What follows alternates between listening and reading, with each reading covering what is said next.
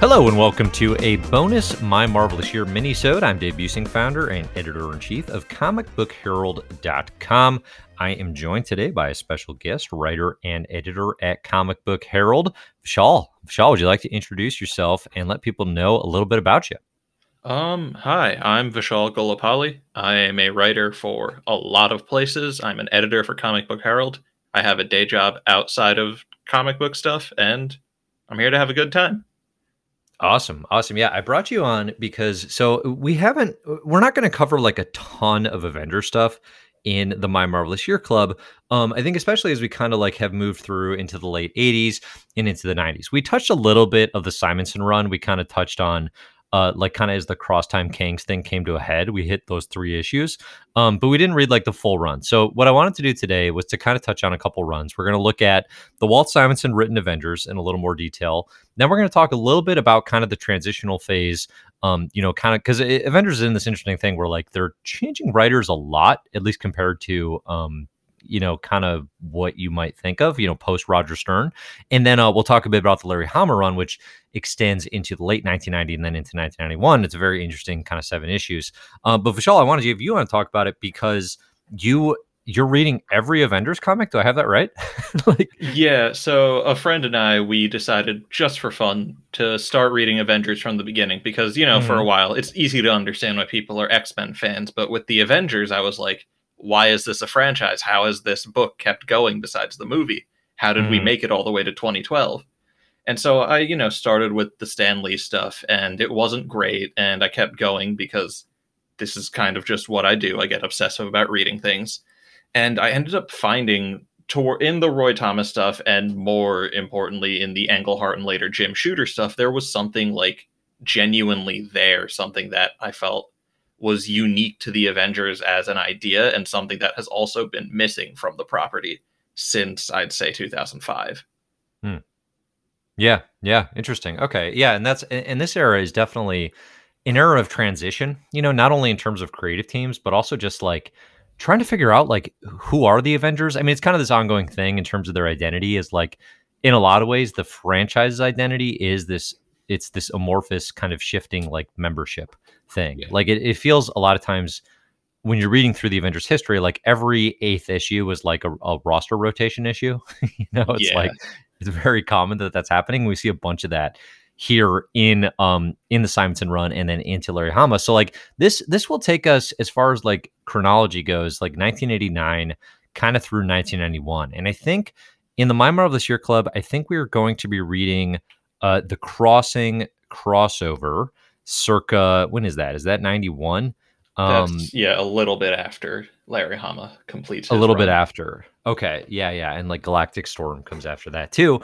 But, nonetheless, I want to talk a little bit about just like what is going on in this side of Avengers. So let's run it back to about 1989. Walt Simonson comes in and he's the writer for the Avengers franchise for about 9 issues through the 300th. And he's joined by pencils by John Buscema, inks by Tom Palmer. Vishal, were you or are you a fan of Walt Simonson's Thor? What is your familiarity with kind of his work at Marvel? Yeah, Simonson's Thor is, to me, I think it's maybe one of the best superhero comic runs ever. Mm-hmm. So I had high expectations going into this one, and for most of it, it met my expectations. I had a lot of fun with this run. Yeah, it's interesting to me because it is so it kicks off with like a strange and unique roster in a way that I think like as a fan getting into Marvel Comics was not appealing. It was kind of one of those things where I'm like, oh, this is like we have Captain Marvel, Monica Rambeau, we have Dane Whitman, Black Knight, She-Hulk, Dr. Druid, and Namor. Like it's such a it's like it's such a kind of like inside baseball, like you Yeah. really have to know your Marvel to get into it. But now as a fan that's been reading these comics for a long time, like I'm really interested in following this era, and like I find myself following certain characters, I guess, very closely. Like I'm very interested in what's going on with Monica Rambeau, obviously, because that character's had like a big 2021 post WandaVision, and then too, like I'm kind of endlessly fascinated by Doctor Druid as just this like total anomaly in Avengers history who played like a really significant role. Who are your favorites, or like who are the characters that you really kind of focused in on when you're reading this era? This era, it was definitely Monica Rambeau. She was a favorite. She is a favorite. I'm glad she's starting to get adapted into things. Black Knight was also a really interesting one because I think both myself and my friend who I was reading this with, we both agreed that he was terrible, but in the way that made him fun to read. Like we enjoyed whenever he Yeah. was on page. Yeah. No, I can see that for sure. I definitely never would have considered myself a Black Knight fan, but I'm often kind of laughing, at his expense, but kind of in this fun way. He's an interesting character too, because like I think so. There's the Cy Spurrier run that's going on in 2021 here, and Cy Spurrier wrote a King in Black one shot, and it's the first time for me where I was like, oh, I think I like Black Knight comics now. I was like, oh, I think I might be into this. So he's potentially going to have a moment, I think, with his presence in the MCU Eternals. But yeah, at this stage, he's just he's kind of a mess. He's kind of constantly taken over by his blade, the curse of that. He becomes like living metal armor throughout this run in ways that are just like very strange and comical. It's all kind of enjoyable, honestly. The big thing that Simonson does, I think, with he does two things. He has Captain Marvel, Monica Rambeau, as the leader of the Avengers, right? So it's this phase of Avengers where like familiar faces are almost totally gone. We get Thor kind of tapped in throughout this, but he almost feels cursory. Like it doesn't feel like Simonson continuing his Thor, in any measure. He's just like a very kind of just like along for the ride kind of Avenger. But then you have Monica Rambeau leading, and she's very much questioning her leadership and whether or not she is fit. And then you have Dr. Druid, who is increasingly sort of possessed, I guess, if you will, or sort of, manipulated by these outside forces, which are revealed to be Kang Nebula related, right? Even he like digging into Monica Rambeau's own concerns about her leadership. What's your read on Monica as leader of the Avengers? Do you feel like this does it justice? Does this do the character a service? And like, did she get enough time, I guess?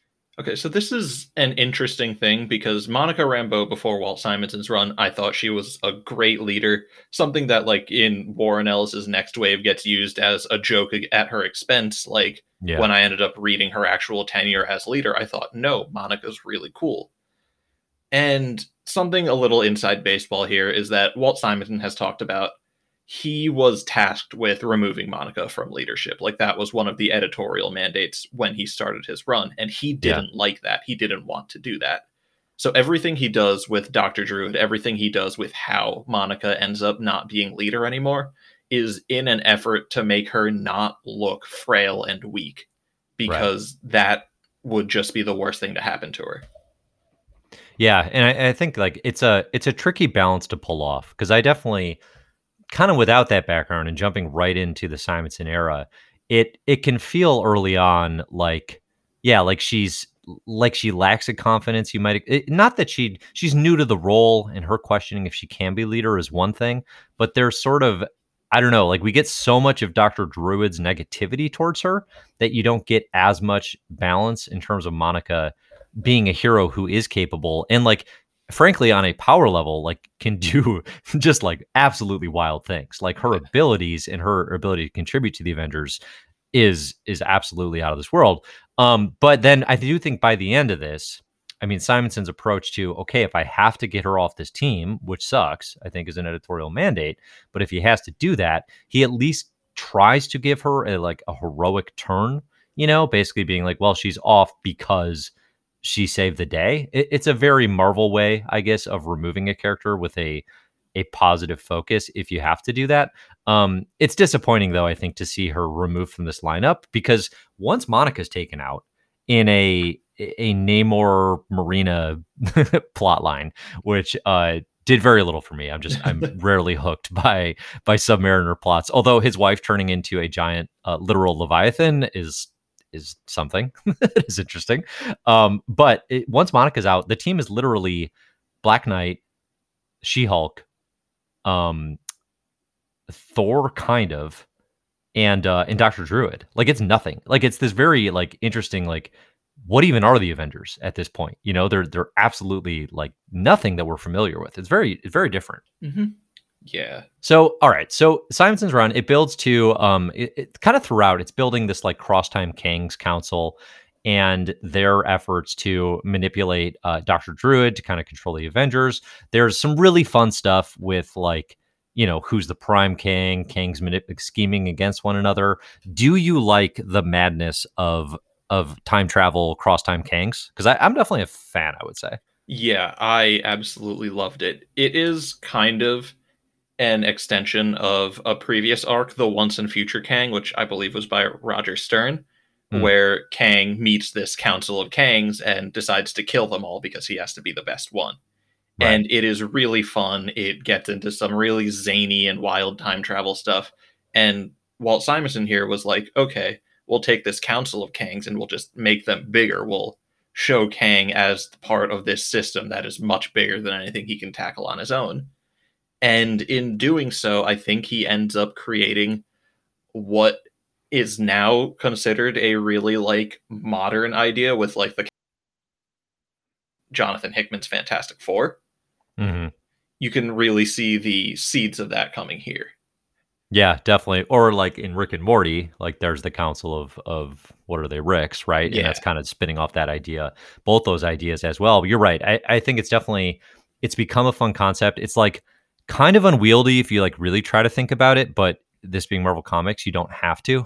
Like it can be Kangs from a bazillion timelines, and that's honestly just fun. I kind of hope it's a thing they play with in Ant-Man 3, with Kang coming into the scene. Like the fact that you can have multiple versions of Kangs. I mean, I guess the history of that even extends back to, you know, I am Ramatut and I am Immortus and I am all these different guises as well.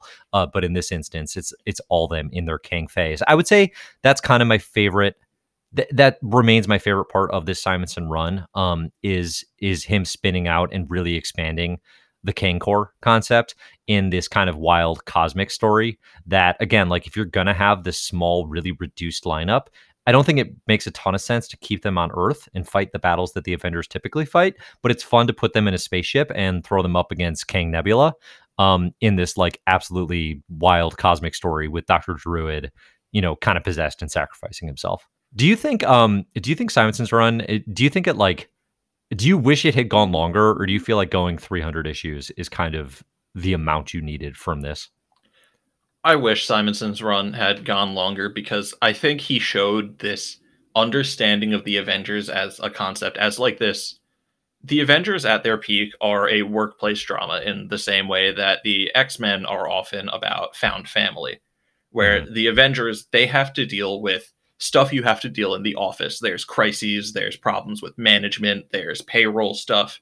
And a lot of people might not find this fun, but I think this kind of abstraction of these tedious things that we have to deal with in the professional world into superheroics is really, really cool.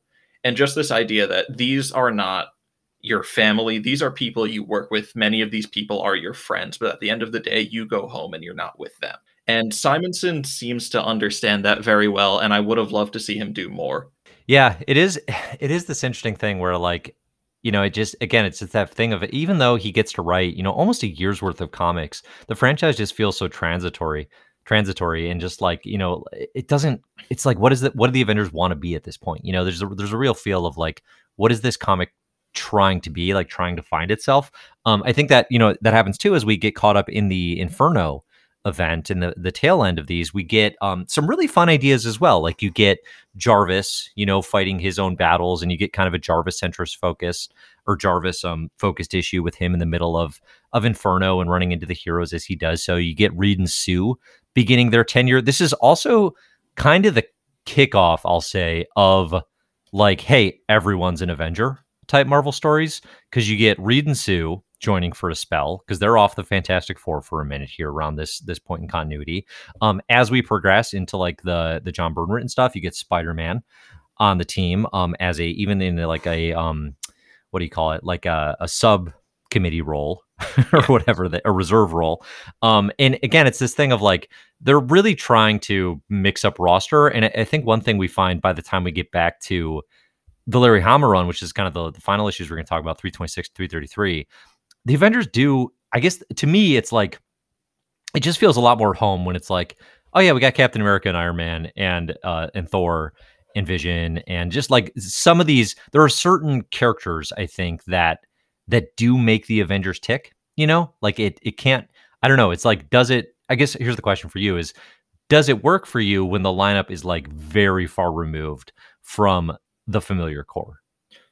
Honestly, yeah, I've Yeah, found that Avengers is at its peak when the majority of the roster is characters who don't have their own solo books, because sure. when Captain America's on the Avengers team, he's going through his own stuff in Captain America, and either you don't acknowledge that, which generally leads to him kind of being this static character who doesn't really have any character development, or you do acknowledge that and he disappears from the team for large stretches.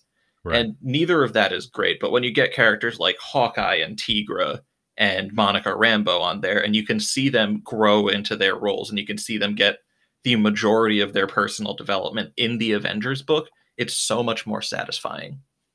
Yeah, that's an interesting take. I hear you on that. I think too there are definitely moments in this, like in the Simonson run, even like he introduces the Forgotten One, Gilgamesh, who it turns out is an Eternal. And I find myself anytime the Eternals pop up, which actually happens a lot in Avengers in this era, like I'm especially intrigued right now, you know, just because they're gonna be this huge turning point in the MCU and like they're gonna be getting all this attention. I'm really invested in the Kieran Gillen Esad Ribic run that's going on right now in 2021. But yeah, it's like, you know, when a character like Gilgamesh shows up, you can do kind of anything you want with a character on that tier, you know, with a character on that level in a way that is definitely liberating and kind of interesting. So all right, so Avengers, the Simonson run again, it's fairly short, 291 to 300, and then we're out, and then we transition kind of into like, you know, kind of a holding pattern basically with Grunwald and Ralph Macchio taking over until John Byrne comes in. Now, we didn't plan to or kind of schedule to talk about like John Byrne's, I don't know, relatively short stint as Avengers writer, but it goes for I don't know, like 15 to 20-ish issues.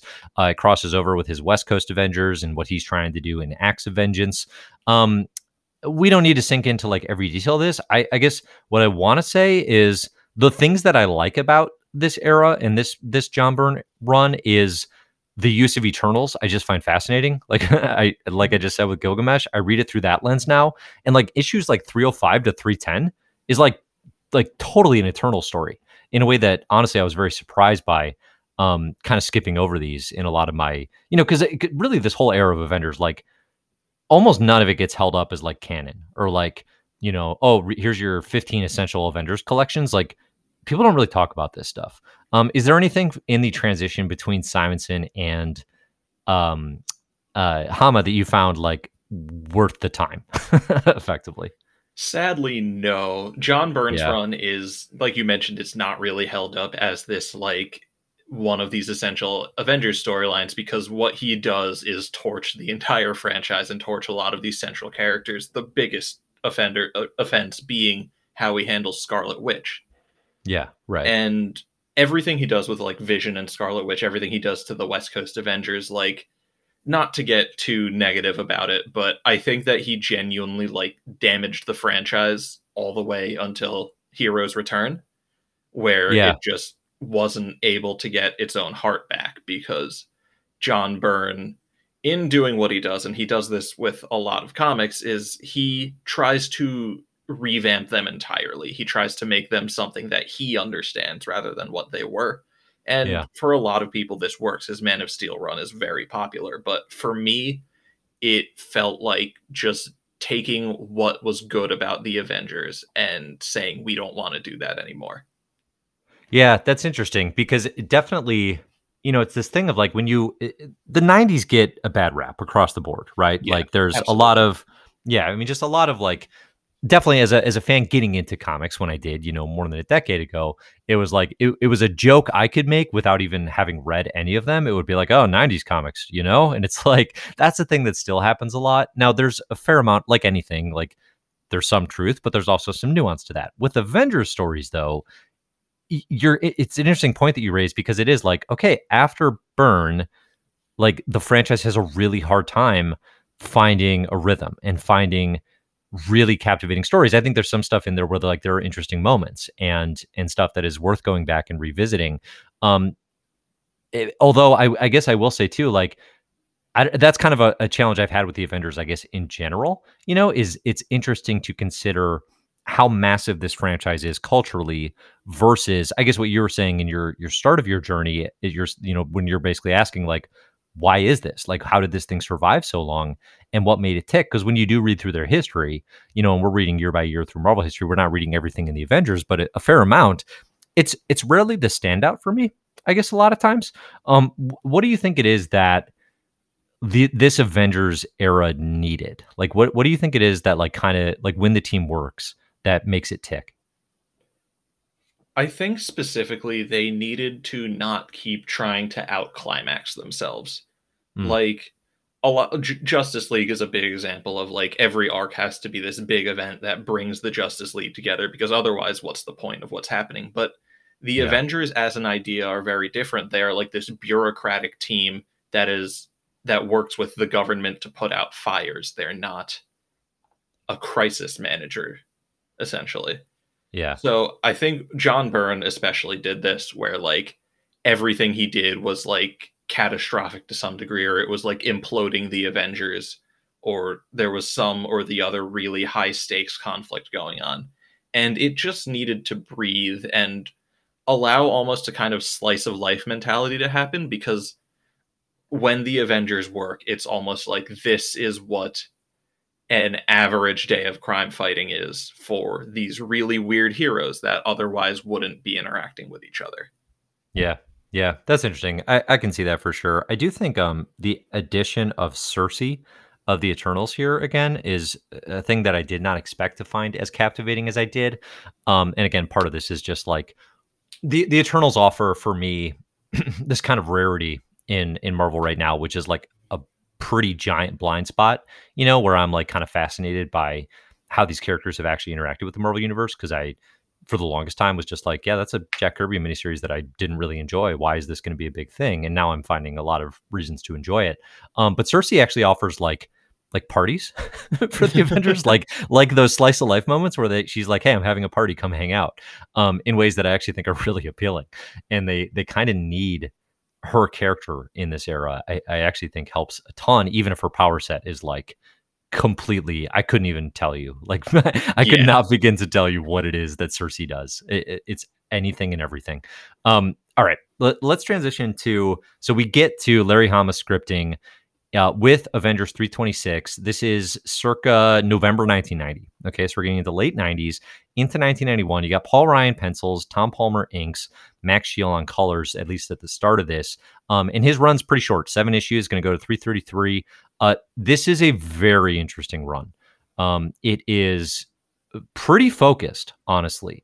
And it's very focused on having a conversation about race in a lot of ways and introducing the character of Rage, a new African American hero that is introduced here, and then would go on actually to become a more central part of New Warriors. So, despite the fact that he begins really, I actually didn't realize he begins in Avengers very, very thoroughly.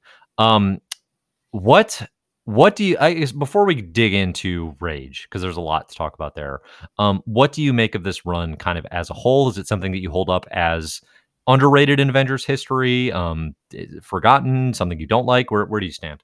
Yeah, I think this is like the definition of a hidden gem where like Yeah, it's very easy to overlook it and it's very easy to just kind of forget that Larry Hama did anything on Avengers because like you said it's like a 7 or 8 issue run. It yeah, doesn't do much continuity wise, but there's so much charm in a lot of this. Like Rage is obviously a big part of it, but even when Rage isn't there, like the interactions between the Avengers have like this life to them that's really enjoyable, and Larry Hama feels like he's enjoying himself writing it, and it leads to an enjoyable reading experience.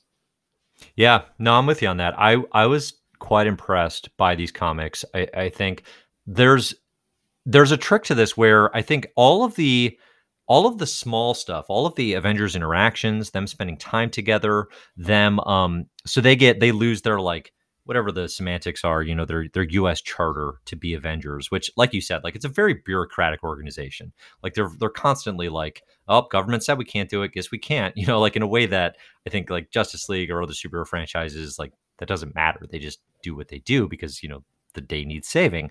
But the Avengers, you know, they as a workaround, they go to the United Nations and they become a more global and literally like planetary size organization. And there's some really interesting stuff about like it's the chair being because we might have literal aliens or inhumans or Atlanteans, and it's like trying to offer a form of inclusion in that Marvel Universe specific Mhm. way that is honestly kind of interesting to see the Avengers playing with.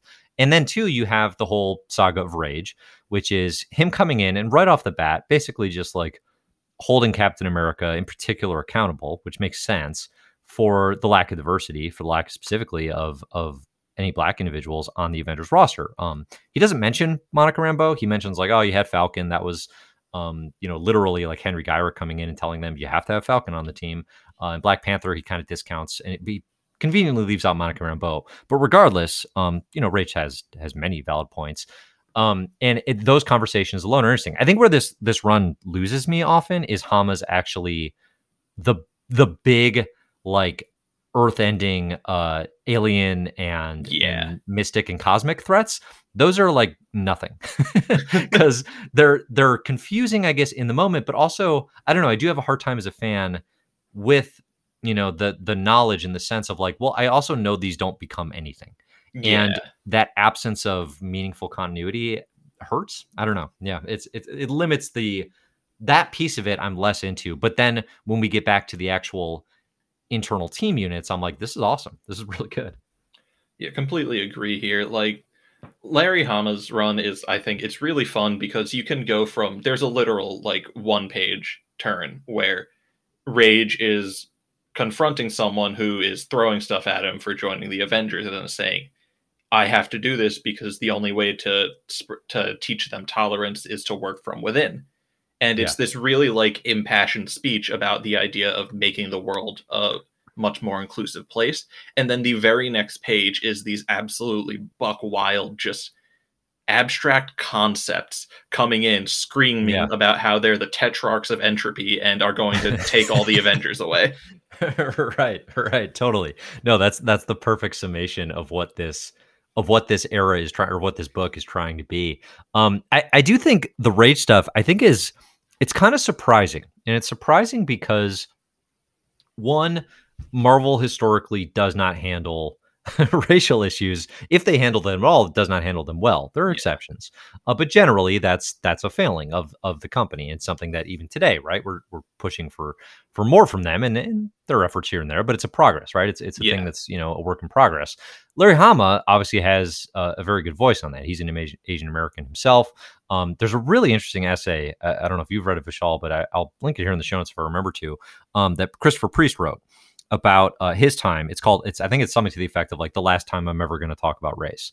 And it's a very extensive thing, but it talks a lot about his time at Marvel in the editorial bullpens. And it really gives you some insight into just kind of like the racial structure of Marvel Creative. And Larry Hama plays a big role in that because he's kind of a mentor to Priest and somebody that Priest really looks up to. And I think with that backdrop in mind, like there's a level of trust and there's a level of thinking that like, oh, yeah, Larry Hama knows what he's talking about, right? As opposed to the ways that a lot of these Avengers types of like, if you told me, okay, in 1990, an Avengers writer introduced a black man called Rage, and he talks a lot about race with Captain America, a lot of warning bells are going off, Hmm. right? Like I'm concerned that is not going to go well. I think in the hands of this specific creator, I don't know that it's perfect. Probably it is not, and probably there's really good criticism out there on it. But at least my read on it was like these are interesting conversations to have. Steve Rogers is the one who frequently steps in it, frequently makes a mistake of his interactions. He reacts angrily at being called out initially, right? He basically says like race has nothing to do with it and kind of like all lives matters rage initially. But he does then listen and try to learn even as he is kind of consistently wrong. I don't know. What was your perception or your reaction to how these issues actually cover obviously what are challenging topics? Yeah, I agree. Like, I can't speak 100% on the authenticity of it because, like, Larry Hama's Asian American. I'm not black myself. So Hmm. there's some nuance there that I'm sure can be criticized and hopefully has been criticized. And I would love to see those conversations as well. But I think what it has that a lot of other stuff doesn't is this sincerity to it. Like, Yeah. when Rage complains about racial stuff, it is because Larry Hama himself has experienced this to a degree and is saying, no, this is a problem that we need to deal with. Yeah. And it comes through in the writing. Like you mentioned, Captain America is angry at first, and then he starts listening. He starts saying, oh, Rage has a good point here. There's this scene where Rage boards a subway car and a woman just looks horrified until Captain America walks in.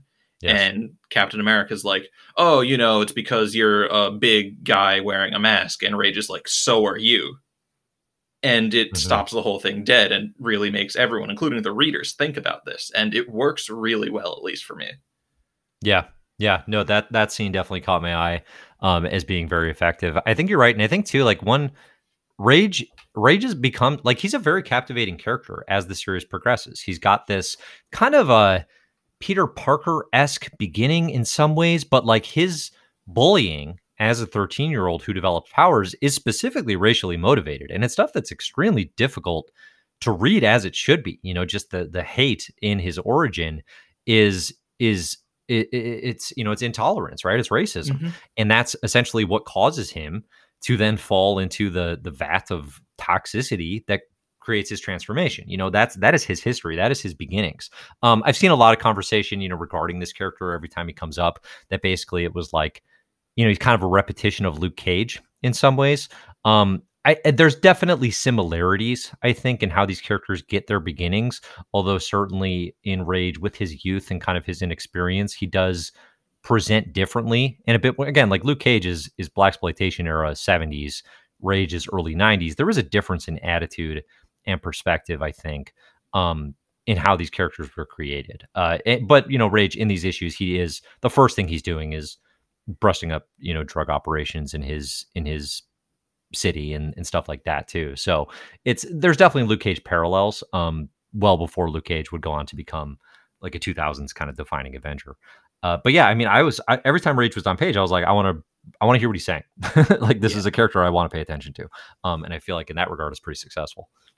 Yeah, I think one of the most interesting parts of this run, or about Rage specifically, is that we find out a few issues in that he's really only like 15 or 16 years old. He is Yeah. a young kid. He is not someone who should have these burdens on him.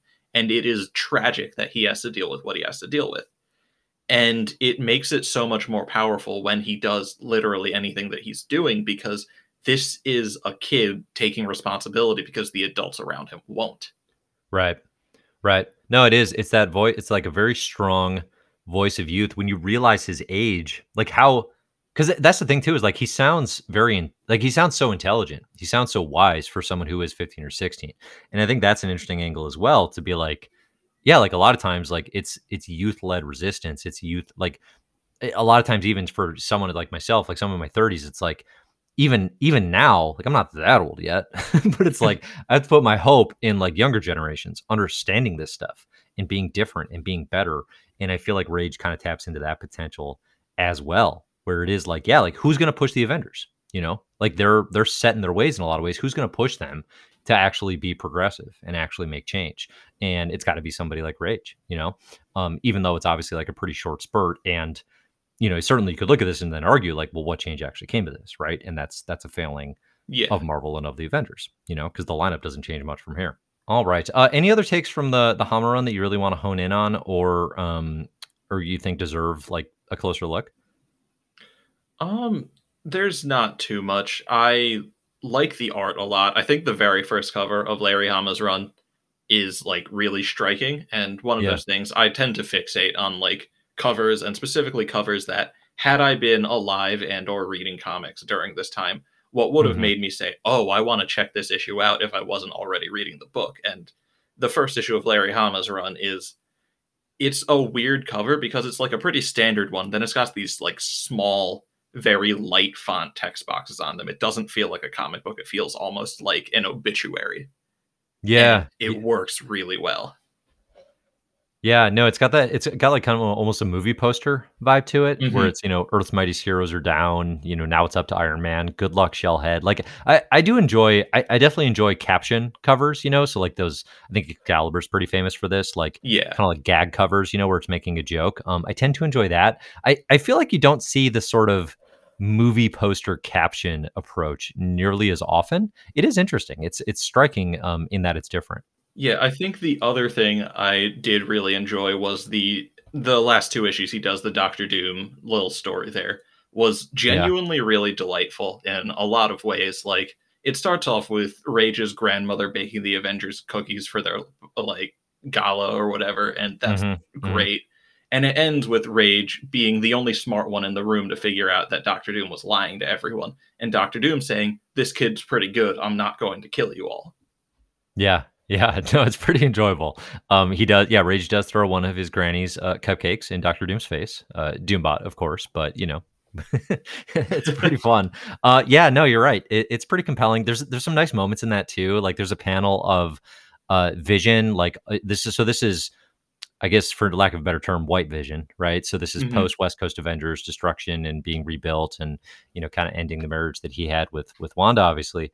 But he's like being flocked to by all these women at this party, and there's a panel of Scarlet Witch just staring daggers through all of them. That is like it's nothing. It's not called out. It's just a visual. It's pretty well done. It's Yeah. very very memorable. But yeah, I like these issues. I'm a sucker for any Doctor Doom story. It's like obviously like anytime there's doom, like it's not really doom. It's like it's always a doom bot, but nonetheless it's very entertaining. I'm unclear on what his goals are aside from just messing up their party, but oftentimes that doesn't matter for me. Like, Yeah, well, doom's something to here, do with I'll his play along mother as usual. as usual. I did appreciate that here too. So the other thing that Hama does is so he restructures the Avengers lineup. You have your core lineup, then you have your reserves, and in the reserves, he makes Rage. Kind of the buildup of the first few issues is Captain America announcing Rage as one of the reserve Avengers, and then also Sandman, which is like the Marvel villain Sandman, which is the real kind of like left turn, real kind of wrench of throwing Flint Marco into the joint as a villain who has turned the corner or trying to turn the corner. I'll be honest, I didn't realize this was like a part of Marvel history, but there's a really good moment in those Doom issues where Sandman is like, he's not making a your mama joke, but he's like, he starts talking about Doom's mom, and it's just like, I'm just like, no, stop. I'm like giving him the cut it off signal, and Doom makes some comment too. He's like, how dare you? How dare you talk about my mother? It's a nice touch. It's good scripting. What did you think about what do you think about Sandman being an Avenger? I think it's great. Like, I mentioned Hawkeye earlier. I think Hawkeye, if I had to pick one, he would be my favorite Avenger because his story is just really compelling.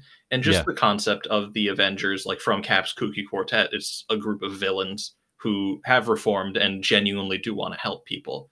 And the Avengers being the place for that. It's where these villains who aren't great, these horrible people, but they are people who were misguided, did things for the wrong reasons, and have repented and understand what they yeah. should be doing. And Sandman, it didn't stick, obviously, but that was a really good beat for him. And I kind of wish it stuck because I like when those kind of things happen.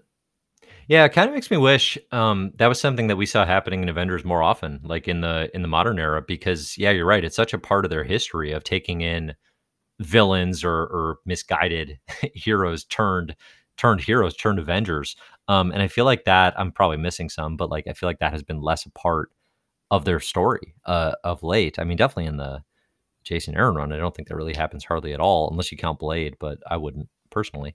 Yeah. But yeah, it's because it's an interesting opportunity. It's that Suicide Squad level thing, except you're very, very earnestly saying like they have given a complete, chance at reformation, a complete chance at truly turning a new leaf. And I think oftentimes that leads to really fun character beats. Or like in X-Men, you see it with Juggernaut, every 5 years, right? It's like, character stories like that, I think oftentimes are a lot of fun. All right. Any other recs you have? So for people who are into the Avengers, like as someone who has gone through this era, how far along are you, or have you finished? I'm in the middle of Busey X Avengers and Thunderbolts era, so getting back to some pretty enjoyable stuff after the 90s. Yeah, right. No, that's when things start to get recommended again. Yeah, across most sites. Before that point though? Like what are like other hidden gems or things that you're like, this was surprisingly fun, and I feel like more people should check it out. So a really weird one is Operation Galactic Storm, which I think you mentioned earlier is a pretty big like crossover. It is bizarre because it's like a 17-issue crossover, and honestly, 16 issues of them are not very good. It's a very dull read for 16 issues. But that 17th issue is genuinely one of the most compelling Avengers stories and just Marvel stories in general that I've ever read, because it's all about the idea of like, what do you do to this entity that has committed a sin that is essentially unforgivable when you're superheroes? How does this moral conflict come into play? And it is both like a really interesting ideological debate as well as such a strong move forward for these characters on the team that like when I finished reading this, I was like, oh no, this is good, because I had read so much that wasn't right before it. Yeah. Oh, that's funny. Okay, I'm interested in re-exploring that now. We are going to read that crossover in the club, so I'm excited to check that back out now. Because I remember having the experience of being like, oh, sorry, I was just going to say, I remember having the experience of being like, yeah, this is fine, I guess. It's long, but now I need to actually sink my teeth back in and give it its full due, so I can get to that 17th. All right, what was the other one? Yeah, so a couple runs before Simonson's, because I think between Simonson and Hama, there isn't really much. After Hama, there again isn't really much until you get to Heroes Return.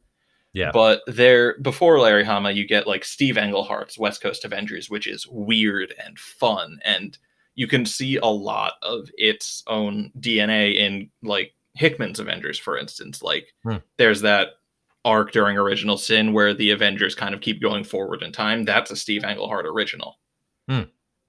So there's a lot of really cool stuff like that. My two favorite runs would probably be Roger Stearns and Jim Shooters, but there's even more on top of that, like David Michelini, who are all really good writers at the time. Yeah. Awesome. All right, thanks. This has been fun, Vishal.